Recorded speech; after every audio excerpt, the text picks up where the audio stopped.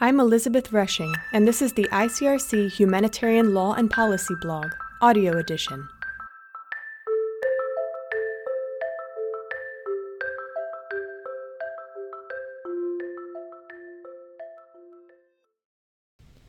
Reducing the civilian cost of military counterspace operations.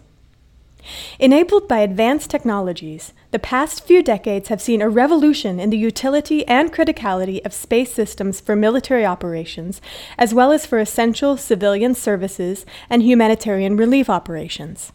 The military dependence on space systems has spurred the re-emergent competition of developing counterspace capabilities in major spacefaring nations. In parallel, military and commercial space systems have converged such that military operations make routine use of commercial systems and essential civilian services are now reliant on dual-use space systems. As the spectre of potential future armed conflict extending to outer space looms, essential civilian services, including humanitarian relief, are at risk of being disrupted or significantly degraded due to military operations against satellites and space infrastructure. In this post, Gilles Doucet of Spectrum Space Security Incorporated and Dr. Stuart of SJE Space Limited review the evolving and converging aspects of military and essential civilian space services, causes and results, highlight the risk to the civilian population should space systems be targeted, and offer some policy options to mitigate civilian harm. From the dawn of the space age, outer space has been used by the two Cold War superpowers for military purposes. Beginning with surveillance, communications, and navigation uses in the late 50s and early 60s, military space capabilities have undergone a major transition over the past few decades. The military use of space has evolved from mostly strategic applications, such as monitoring strategic capabilities, providing early warning, ensuring strategic command and control, and verifying missile treaties. More recently, as evidenced by recent military operations from the Gulf War onwards, they also provide direct tactical support to military operations such as intelligence, surveillance, communications, as well as targeting and guidance of weapons platforms.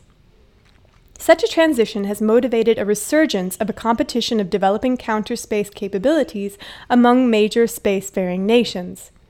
A range of military counterspace capabilities have been developed and/or are likely to be employed for hostile use, namely radio frequency interference with satellite communications, radio frequency interference with global navigation satellite systems, cyber military operations, attacks on satellite ground stations, laser dazzling of electro-optical imaging satellites, co-orbital anti-satellite ASAT attacks, and direct ascent kinetic interceptor attacks, among others.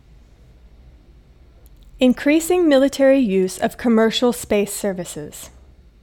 Alongside this transition of military space capabilities, and driven by fundamentally the same technological innovations, there has been fast growth in the commercial satellite sector, with more applications and systems emerging. This trend has accelerated over the past several years with the developments of large constellations of communications and remote sensing satellites. As commercial capabilities have grown in both sophistication and capacity, militaries have become important customers. The converse has also occurred, with civilian services now reliant on space-based services, including military-owned and operated systems such as Global Navigation Satellite Systems, GNSS, and commercial space systems. As a result, many of today's space systems are dual-use, i.e., they carry out simultaneously military and civilian functions. This commonality between the military and civilian interest in space is a source of potential humanitarian concern.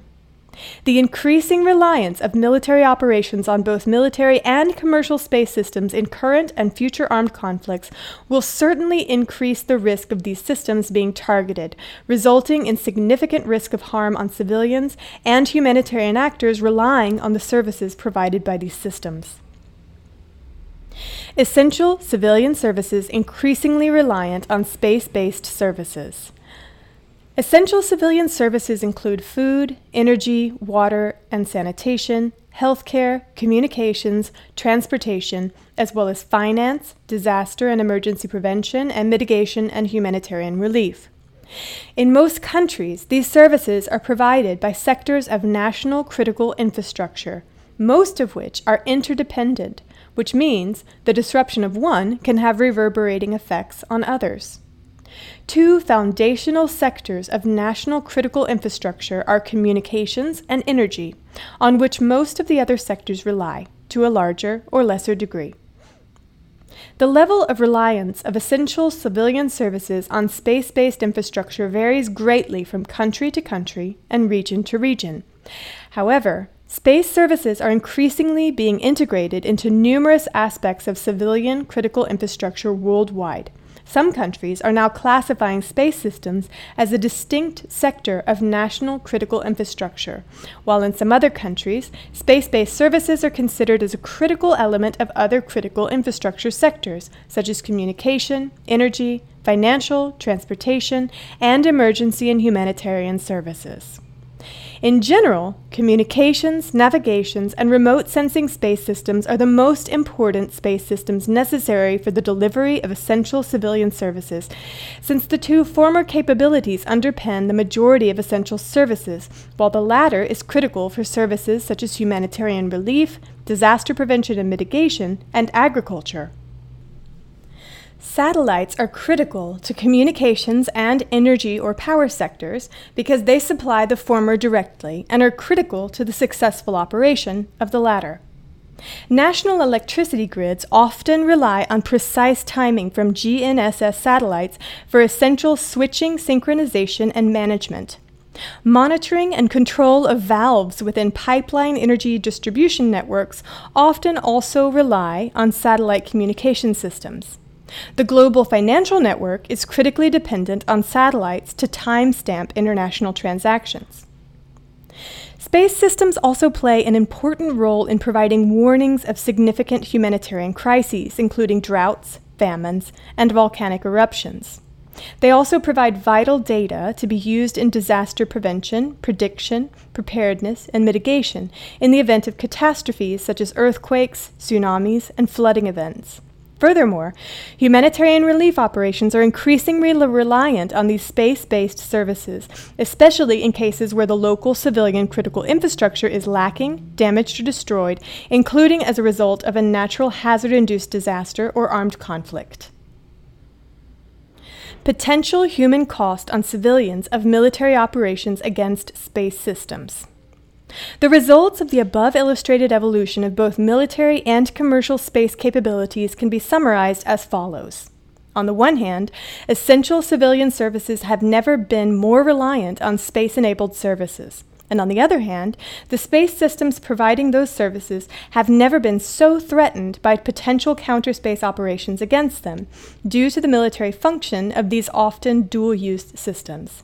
This is certainly a very concerning trend.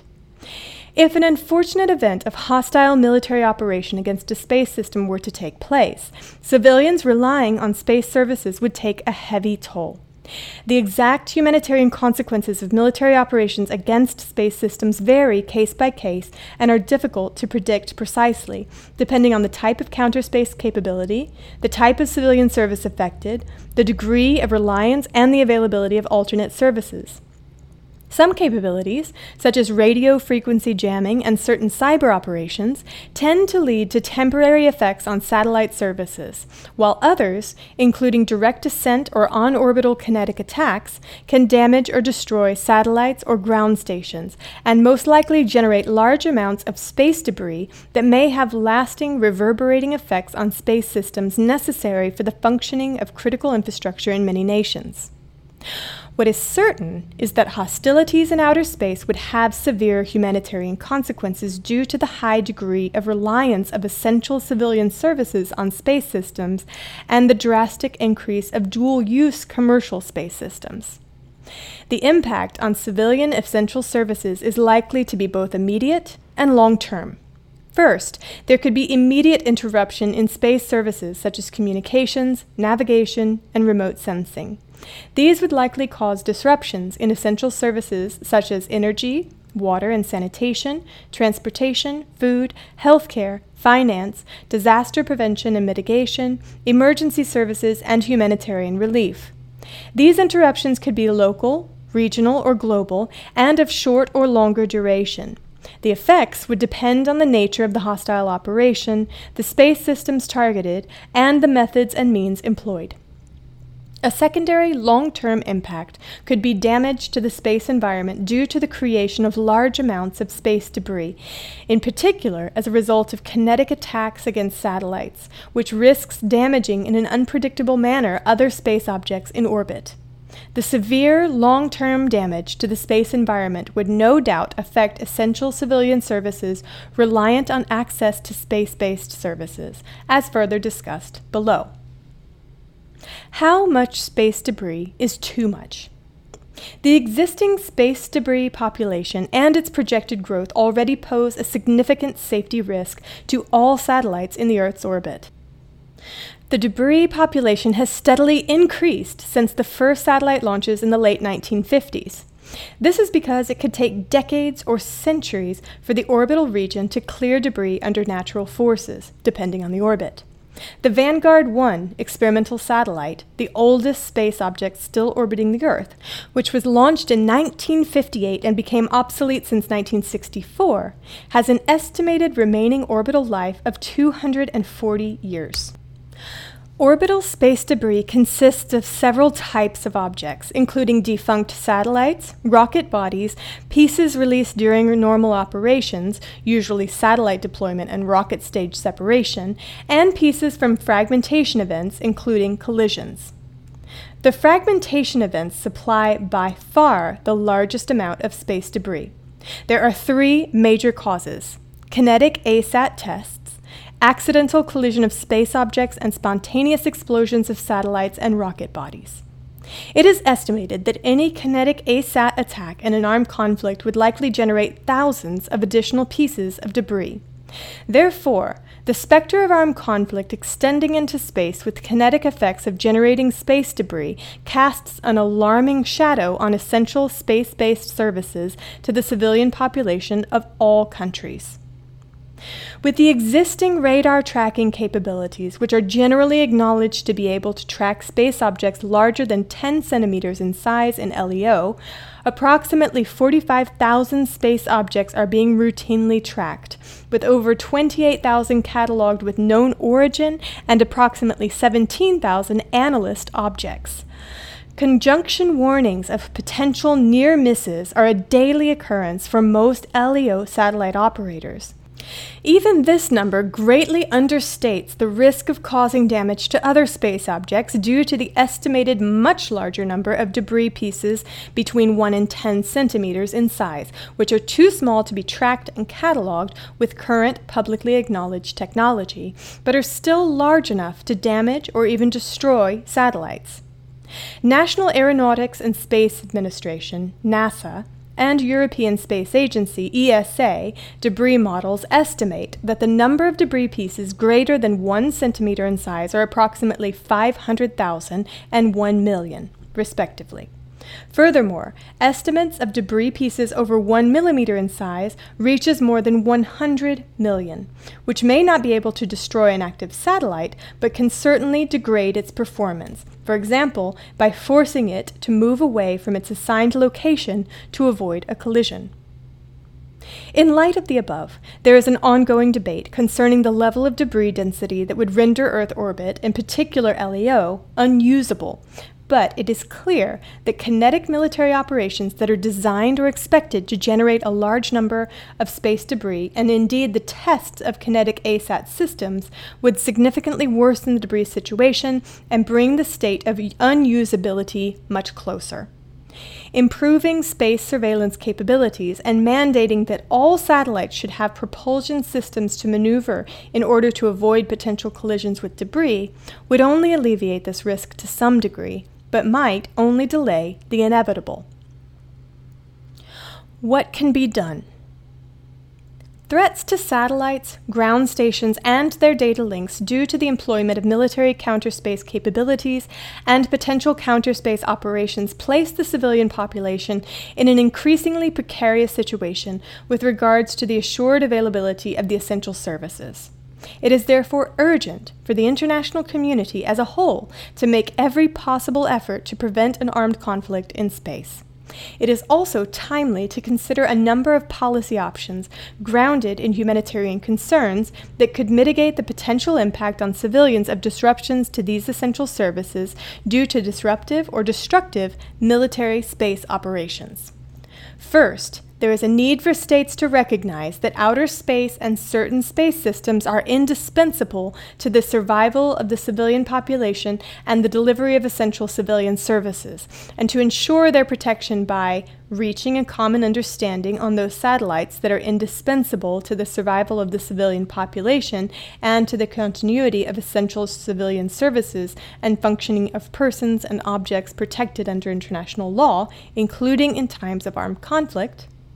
Publicly identifying, announcing, or otherwise indicating which space systems that provide critical space-based services to civilians, and ensuring protection of space systems that provide critical space-based services to civilians, such as the GNSS space segment. Second, in order to protect the above-mentioned space systems, we need to differentiate military from civilian space systems by improving and enhancing the registration of space objects for inclusion in the United Nations Register, in particular by providing timely and more detailed information of space systems that provide critical services to civilians, and, whenever feasible, physically or technically separate space systems and services, including satellites, communication links, and ground stations, or parts thereof, that are used for military purposes from civilian ones.